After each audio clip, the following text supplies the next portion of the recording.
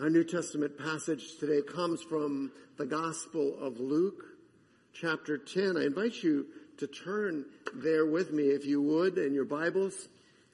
If you are with us online or are using your phones this morning, I invite you to go to Luke, chapter 10. It'll sound familiar from the scripture that we just read, but it's important for us to see the context of the parable which is to come. So we're going to pick up the story in Luke chapter 10, beginning at verse 25. While you're turning there, I would just note that in Matthew and Mark, this story appears also. And many people stumble over the slight difference in context. And I just want to remind you of a truth that we learned long ago together. There was no mass media in Jesus' day, right? So Jesus didn't just say things once and then trust that the newspapers would pick it up or that internet would pick it up. He had to say his teachings everywhere he went. So likely some version of his teaching that he's giving us today, he gave, I'm pulling this out of the air, but 25 to 30 times, right? And oftentimes the context was slightly different. Twice the context was someone who wanted to test him to see if he was, the word that comes to my mind is kosher enough, that he would answer in the way that they expected. That's the situation here. When he gave this teaching in Luke chapter 10, the context was a Pharisee. Even beyond that, a lawyer, a specialist in the law, the Torah, stood up and put him to the test. We'll pick it up in verse 25. Behold, a lawyer stood up and put Jesus to the test, saying, Rabbi or teacher, what must I do to inherit eternal life? I want you to see that question really quickly. We've learned together today that if we've learned over time that if you ask the wrong question, you'll get the wrong answer, right? He asked the question, what must I do to inherit eternal life? And that's wrong on so many levels, isn't it? First of all, how many of us can do something to change our inheritance, right? That's up to somebody else, right? But also, we also know that it's not about what we do. It's about what God has done. Amen? Right? So he says, he asked Jesus this question thinking, and I'm reading into this a little bit, thinking that he's going to outsmart Jesus. He asked this question, what must I do to inherit eternal life? He's expecting a certain answer. Note what Jesus does. Jesus says to him, the lawyer, what is written in the law? How do you read it? Jesus was so good at getting to our hearts, and he turns the question back on to the lawyer. So the lawyer answers the answer everyone was expecting Jesus to say. The lawyer answers, you shall love the Lord your God with all your heart and with all your soul and with all your strength and with all your mind. And it's unclear here, but very possibly the lawyer had heard Jesus teach before. It's not clear that this was common knowledge in the early first century. But the lawyer also then quotes Jesus and says, and you shall love your neighbor as yourself. Jesus put together the Shema, Deuteronomy 6 and Leviticus 19, and summarized all of the law, all of the prophets, all of the Old Testament in those two statements side by side. So what would Jesus do when the lawyer answered this way? He said to him, you have answered correctly. Look at this. Do this and you will live. Do this and in the future you will have life, right? In other words, you're not doing this now. You're not loving the Lord. Now, lest we jump to any conclusions, I'm the lawyer, right? I'm the lawyer. I'm not loving the Lord my God with all my heart, soul, mind, and strength. I'm the lawyer. I try and justify myself by my head knowledge when my heart is sometimes far from Jesus. Jesus says, you've answered correctly. Do this and you will live. The very word of God. Thanks be to God. If you're visiting with us online, we just try and honor God's word, honor his truth by thanking him when he reveals it to us. Well, wow. We have looked at this passage in many forms before, but let me just remind you, this is the Shema. This is the prayer that every God-fearer and godly Jew would recite every day. This was the prayer that was supposed to be in the little box on the legalist foreheads, right? It was wrapped around their wrists. This is the prayer that was in the mezuzah, the little, oftentimes just a wooden box that was attached to the doorposts of their homes at a slight angle. Every time they came into their homes, oftentimes they would kiss their hand and then they would touch it. In other words, they're saying, I love your word, God. Well, you can't see it in this, and I'll leave this up here. I thought I would pass it around, and I remembered, nope, we're in a COVID thing. We shouldn't be passing things around. I will leave this up here if you'd like to see it. It's a very ornamental mezuzah. You can't see from where you are. But inside this is a little tiny scroll. It's the same scroll, if you picked up a bulletin, that is on your sheet there. My guess is that you're holding it upside down and that you're reading it left to right. But if you have the little trailer, a couple of words on the bottom right, then you're holding it right side up. There you go. And if you start from the right to left, let's read that out loud. Can we do that? Do you have that in front? They're joking because it's in Hebrew. Spanish, they can't read it. But it is literally the scriptures that we read earlier. The Shema. Hear. Not just have the notes fall on your ear, but listen and respond. Do something. Hear, O Israel, the Lord our God, the Lord is one. You shall love the Lord your God with all your heart and with all your soul and with all your mind or strength in Deuteronomy. Now, let me just say, that's the focus of our time today. Again, if you get a chance, come up and see this ornamental mezuzah. I'll leave it up there on the communion table following the service. But what does it mean to love God with all that we are? One of the challenges of understanding that is that we're speaking in three different languages. The language that is on your scroll is the language of Hebrew, right? Actually, four. The language that they were speaking when the man probably said that was probably Aramaic, a more common language that more people understood. It was translated for us into Greek in the New Testament. And so when you look at this, when you look in Deuteronomy, you see you shall love the Lord your God with all your heart and your soul and your might. When you look in, oftentimes in the New Testament, you'll see all your heart, your soul, your mind, and your strength. You'll see four items. How is that possible? Let me just summarize real quick and say Hebrew was one of the earliest languages that the world has ever known. In fact, my perspective is that it was the earliest. Scholars disagree and look at Egyptian or something else, but I think Semitic languages predate them.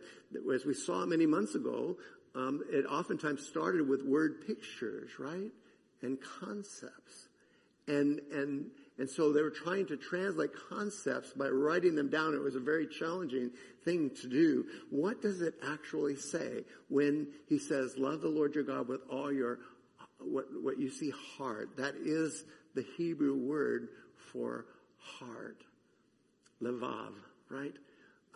But understand this, the Hebrews had no concept of the brain.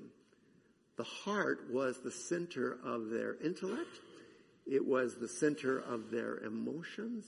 And as we've seen before, it most importantly was the center of their will. So when you read, love the Lord your God with all your heart, it is the choices that you make counseled by your intellect and your emotions, right? Those things are all combined. That's the picture of the Hebrew word for heart. Oh, they understood. They knew the physical heart in the body. They knew that it was the source of all life, but it was so much more for them. Just as it is for us. That translates to English even. Love the Lord God with all your heart. We understand what we mean by that. But then he said also, love the Lord your God with all your soul, right? Nephesh. All your soul. And what happens here is that most of us jump to a Greek understanding of soul. The Apostle Paul in 1 Thessalonians 5, I want to say 23, talks about us being body, a soul, and a spirit. And that is a advanced understanding. That is a Greek understanding that the Hebrews were not familiar with. When they said soul, it is everything, every capability. It is every aspect of your physical, emotional, and spiritual being, right? So he's saying, love the Lord your God with all your will, counseled by your mind and your emotions, but then love the Lord your God with all that you are. All that you are. The literal translation of nephesh, or soul, was literally throat. Everything that goes into you, everything that comes out of you. Love the Lord your God with all that you are. And the really interesting thing to me, and I'm kind of a sick individual, so if it's not interesting to you, forgive me, but the third word there is, we translate might or strength, is actually an adverb, the word very, the Hebrew word very. So love the Lord with all your heart and all your soul and all your very, right? What does it mean? Your gumption, your very. It's translated strength because that's the closest that they could come to this concept. But love him with all that you are and all that you have, and do it to the nth degree, to the very, very degree, right? That's kind of the picture of what we're talking about here. So when we start to study the parable of the Good Samaritan, we have to be very careful, because we can lose the invitation to love God in the midst of a justification about what we do, how we act. In other words, the point of the story is not just about helping other people, right? I was so struck yesterday. My family was traveling and I was by myself, and I was just reflecting on this passage. And at one point my watch barked at me because I've been sitting too long, and so I got up and I went outside and I self-righteously weeded the front garden for about 20 minutes. And then I thought, it's almost like I was talking to myself, self, you've done a great job weeding. You deserve 2 hours in the recliner as a result, right? I'm serious. That's what I did. I went back in, right? So I got my watch off my back by weeding for a little while, and then I felt so good about myself. But I went back in and sat down for 2 more hours, right? Sometimes we approach God that way, right? He reveals to us his heart, his compassion for those who are suffering, and then we say, well, God, I want to be like you, and we respond, and for a moment we do something, and then we find out, I feel so good about myself for doing that. I'm going to give myself a month break now, right? I gave something to that person on the corner. I fed somebody at Potter's Wheel. I courageously stepped out and talked to my neighbor and asked them how I could pray for them. And I feel so good about myself, I'm going to go back and sit in my recliner for 2 hours, right? This is not just a story about helping other people. Any transformation that causes us to think more compassionately toward other people is going to come from something much deeper. Beloved, this is a story about getting a new heart. About getting a new heart, a new mind, right? Having our mind transformed. About plowing up our hardened emotions, our hearts that have become so hard toward the needs around us that we don't even see them anymore. This is about, well, how did Ezekiel put it? Having God take our heart of stone and replacing it with a heart of flesh. This is how Jeremiah talked about God writing truth on our hearts so that the natural response of our hearts is to live out God's word. So as we begin over these next 2 weeks to look at the story of the Good Samaritan, don't bail out on me. Let's go deep. Let's go deep, right? What we're seeing here is something exposed in our hearts that if it's not changed, it will inhibit our ability to experience mercy. It'll inhibit our ability to show mercy in the world around us. But, if we can be transformed, when our hearts are transformed by the mercy of Christ, we will show radical mercy to the world that is unlike anything the world would ever see. But how do we gain this heart of mercy?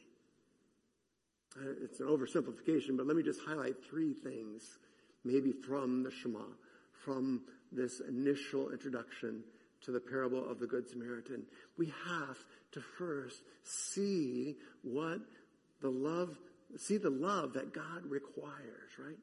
We have to see that, right? This is the starting point. Jesus didn't point to the law because the law could save that lawyer, right? I cannot say the word lawyer without thinking of my sister, because I give her an immensely difficult time about being a lawyer, which is pretty foolish when you think about it, because she could sue me at the drop of a hat. Do you remember my favorite lawyer story? I got to tell you this because I like to tell a story. I say to Beverly, Beverly, what is brown and black? You remember, don't you? What is brown and black and looks good on a lawyer? And Beverly innocently says, I don't know, Dave, what? And I say, a Doberman, right? And she says, I'm taking you out of my will, right? No, I tease her no end. And God bless, we need lawyers. But oftentimes, the lawyers are driven by someone that they're hired to protect, right? They try and ask questions to trip someone up. This lawyer was trying to trip up Jesus, and he pointed him right back to the law. What does the law say? The law had 2 major requirements here, and I'm oversimplifying, but I apologize for that, but 2 major requirements. First is the undivided love of God. Hear, O Israel, the Lord our God, the Lord is one. Love the Lord your God with all your heart and with all your soul and with all your strength. Heart and mind totally, perfectly, completely absorbed in the love of God, an affection for God. That's what the law requires, right? And so we find ourselves, as I so often do, checking off boxes, right? Legalistically checking off boxes, like somehow that could summarize a heart for God. If we find ourselves like the lawyer, I'm just trying to meet the minimum requirements of the law, we missed it altogether. It is an undivided love for God. But as we saw, too, there's a second aspect of that, and that is an unselfish love for others. Now, those of you in Sunday school classes and small groups this week are going to explore this much deeper. Note that there were 3 loves, right? Love of God and a love of neighbor, but also a love of neighbor that came out of that right understanding of a love of self. Love your neighbor as yourself. What we're required is not just an undivided love for God, but an unselfish love for others as well. And we'll see beginning next week that the whole point of Jesus' story, surprising story of the Good Samaritan. Now every hospital, every town has a hospital named Good Samaritan Hospital, right? We're so used to saying Good Samaritan, we don't even understand that was an impossible concept for them. They could not conceive that there was ever a Good Samaritan, right? Every Samaritan that you encountered was bad in the first century to a Jew. And so Jesus is turning our world upside down. You see, we're not unlike this lawyer, not just in our need for self-justification, but each of us has seen someone in need. Each of us has heard about an urgent need, and each of us has come to that place where we sought some way out, where we sought to find some way to escape the requirements of love for someone else. Well, what is the key to being able to love God with an undivided heart? What is the key to be able to unselfishly love others? We'll come back to this at the end of our worship service today, but let me just tell you right now, it's to embrace the love that God offers. Do you remember when that woman recklessly broke into Jesus' dinner with a Pharisee and began to wash his feet with her tears and to dry them with her hair? Do you remember Simon said, Jesus, if you really knew who this woman was, you wouldn't let her touch you, right? And Jesus talked about how important it is to be forgiven. She loves much because she has been forgiven much. And the powerful implication was that if you have not received forgiveness, if you've not been forgiven, then it will be difficult. It will be difficult to love God with an undivided heart. It will be difficult to unselfishly love others. Do you know the love of God for you? As we look, if you choose to join one of the chosen studies going on in the weeks to come, it'll press you because they take a lot of license, artistic license. They add characters and they add events that are not in Scripture. And you're going to be tempted to just throw that baby out with the bathwater. But what they do really well is show the love of God. And encounter by encounter, they show the love of Jesus for each person. I want to challenge you. Do you know this love? Because you're never going to be able to love God. You're never going to be able to love others unless you first receive the love of God yourself. You embrace that love.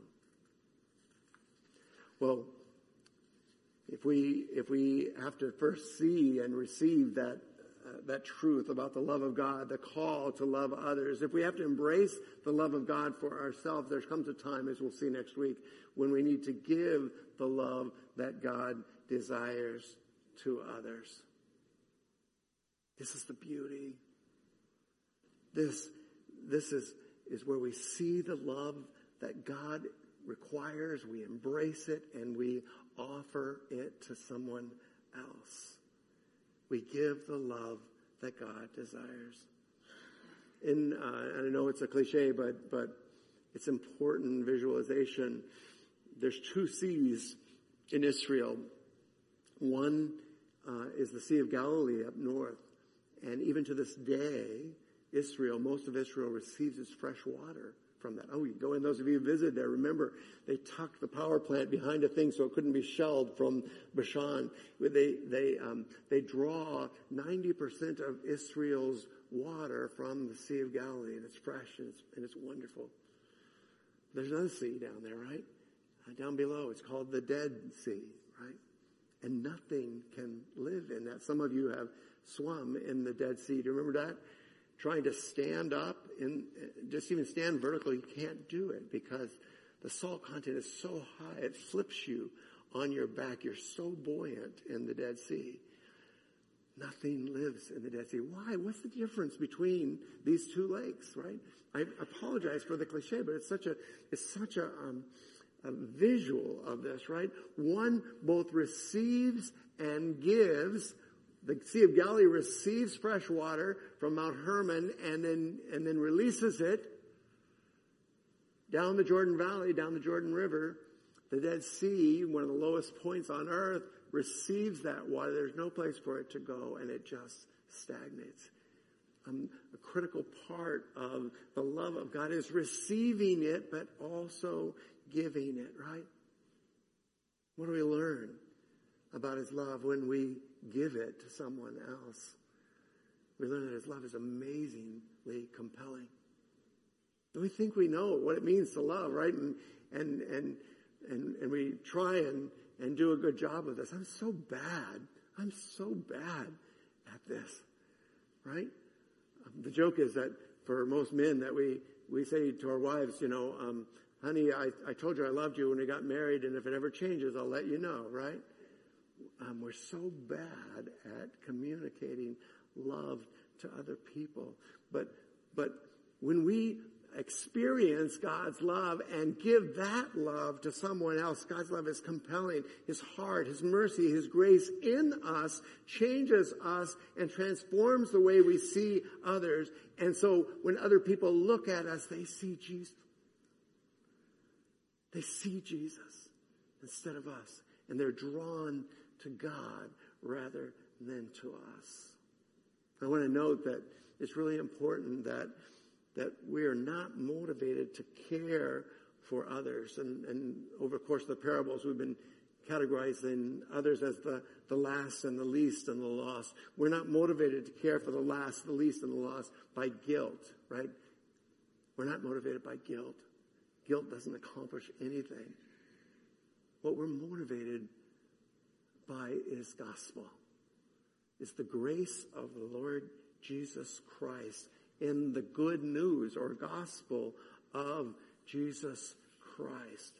What God is inviting us to do is to be a living representation of the love of God. To receive a new heart, the very heart of God, and then having been filled with the love of God, to pour out that love for other people as well. Do you have that kind of love for others? Have you experienced that kind of love for other people? I want to invite you, don't go a step further without experiencing that. Pray with me right now, would you, for just a moment? God, thank you so much. Thank you so much for the Shema, that invitation to experience and to love you with the love that surpasses understanding, with all of our heart and our soul and our mind and our strength. God, I thank you that love is transforming. I thank you that love is compelling. And when people see that kind of love, it transforms them. And I think how many of us, even this moment, are guarding our hearts. We want to believe that we can experience. We want to believe that we can give that kind of love to someone else. But God, we're afraid that if we open the door to our heart, that we'll be disappointed, or worse, that we'll disappoint someone else. Jesus, would you allow us to receive that love right this moment? To trust that the love of Jesus for us is sufficient. And God will give you the praise and the glory in Christ's name. Amen. No, His love is compelling. I was right in the middle of my prayer. I was taken back to my childhood when I first encountered that kind of love.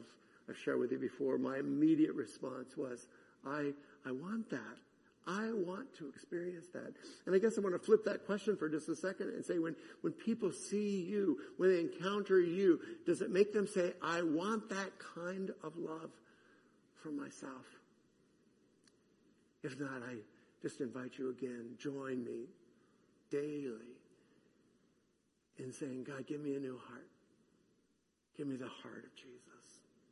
Now, his love is compelling, but his love also is comprehensive. You oftentimes find a North American or Westerner saying, how far do we have to go with this thing, right? What is the minimum that I need to do to fulfill the Shema, to fulfill the greatest commandment? How far do I have to go? We'll spend next week on that, looking at how far the Good Samaritan went. But I just want to suggest to you as we set the table for that next week, that the love of God, the mercy of God does not restrict in any way who is loved. And just as Jesus is going to take this lawyer far beyond what he ever could have thought or imagined that mercy and love would require, so he's going to take us that way too. Be forewarned. God's mercy does not restrict who is loved. But it's going to take us also to a mercy that does not restrict how much one is loved. Next week we're going to see the full extent of the Samaritan's love. Next week, Lord willing, we're going to experience the full extent of Jesus' love for us as well. So his love is compelling, his love is comprehensive. It encompasses every aspect of our lives, but it's also costly, right?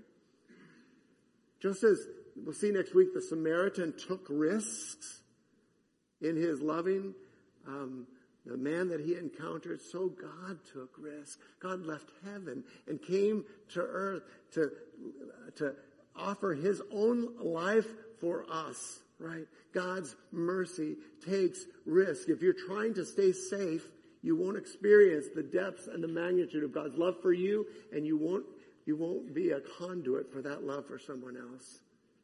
Godly mercy takes risks, but it also involves great sacrifice. Great sacrifice, physically, emotionally, financially. It requires great sacrifice. If you're trying to protect yourself, you won't experience the love of God. But lastly, worship team, come on up if you would. Lastly, it involves great reward. Now, this is an interesting subject, but we do what we do because of the love of God in us. But God offers us a vision of what that love can produce. He offers us a vision of the joy, right, of eternally being in right relationship, not only with Him, but with others who have trusted Him as well. We don't do what we do because of reward, but make no mistake, God honors those who honor Him. There is reward for those who will love. There is this amazing opportunity to experience the joy of the Lord that He intends for us. So I ask you today, how are you doing? How are you doing? Make no mistake, I understand if you've come to that place where you've concluded that I've got to guard my own heart, right? I've got to protect myself. I've got to protect my assets. I've got to protect my energies. I'm not going to open my mind to things that scare me. I'm not going to open my heart or my emotions to things that might overwhelm me. I just want to invite you. You don't have to protect yourself. You have a good God who loves you more than you ever could imagine, who's moved heaven and earth so that you can experience His presence, so that you can experience His love. Live into that. Live into that love. In just a few moments, we're going to speak a statement of faith. And it is a statement of faith. We're going to say these words together. I am blessed. I am called. I am healed. I am whole. I am saved in Jesus' name. I invite you even now. Open your heart to the love of God. God, thank you. From the very beginning of time, you have loved us with an everlasting love. And God, even when, like your chosen people, we rejected you time and time again, you continue to reveal yourself. You continue to extend yourself. You continue to invite us to come back to you. Thank you, God, for your amazing love that always invites us into your mercy. Meet us in this place even now, would you? I pray for those of us who never come to that place where we've said, I'm going to put my weight down on your love for me. I'm going to find my purpose not in what I can collect and protect, but in what I can offer those around me. I'm going to live into my identity as a child of God. God, thank you. When everything else around us says we are not worthy of your love, when everything else around us says we've got to grasp all that we can, now, God, we can cast ourselves on your mercy. We can cast ourselves on your love. We can cast ourselves on your goodness. And for those of us who have known you, who've committed ourselves to you, but who have fallen short and chosen, God, to turn away from you, maybe out of shame, maybe out of guilt, maybe out of brokenness and sin. God, call us back to yourself. Thank you that your mercy is steadfast and everlasting. For those of us who've known you, who've committed our lives to you, but have turned away, draw us back and welcome us home. God, we'll give you the praise. We'll give you the glory in Jesus' name. Amen. Let's just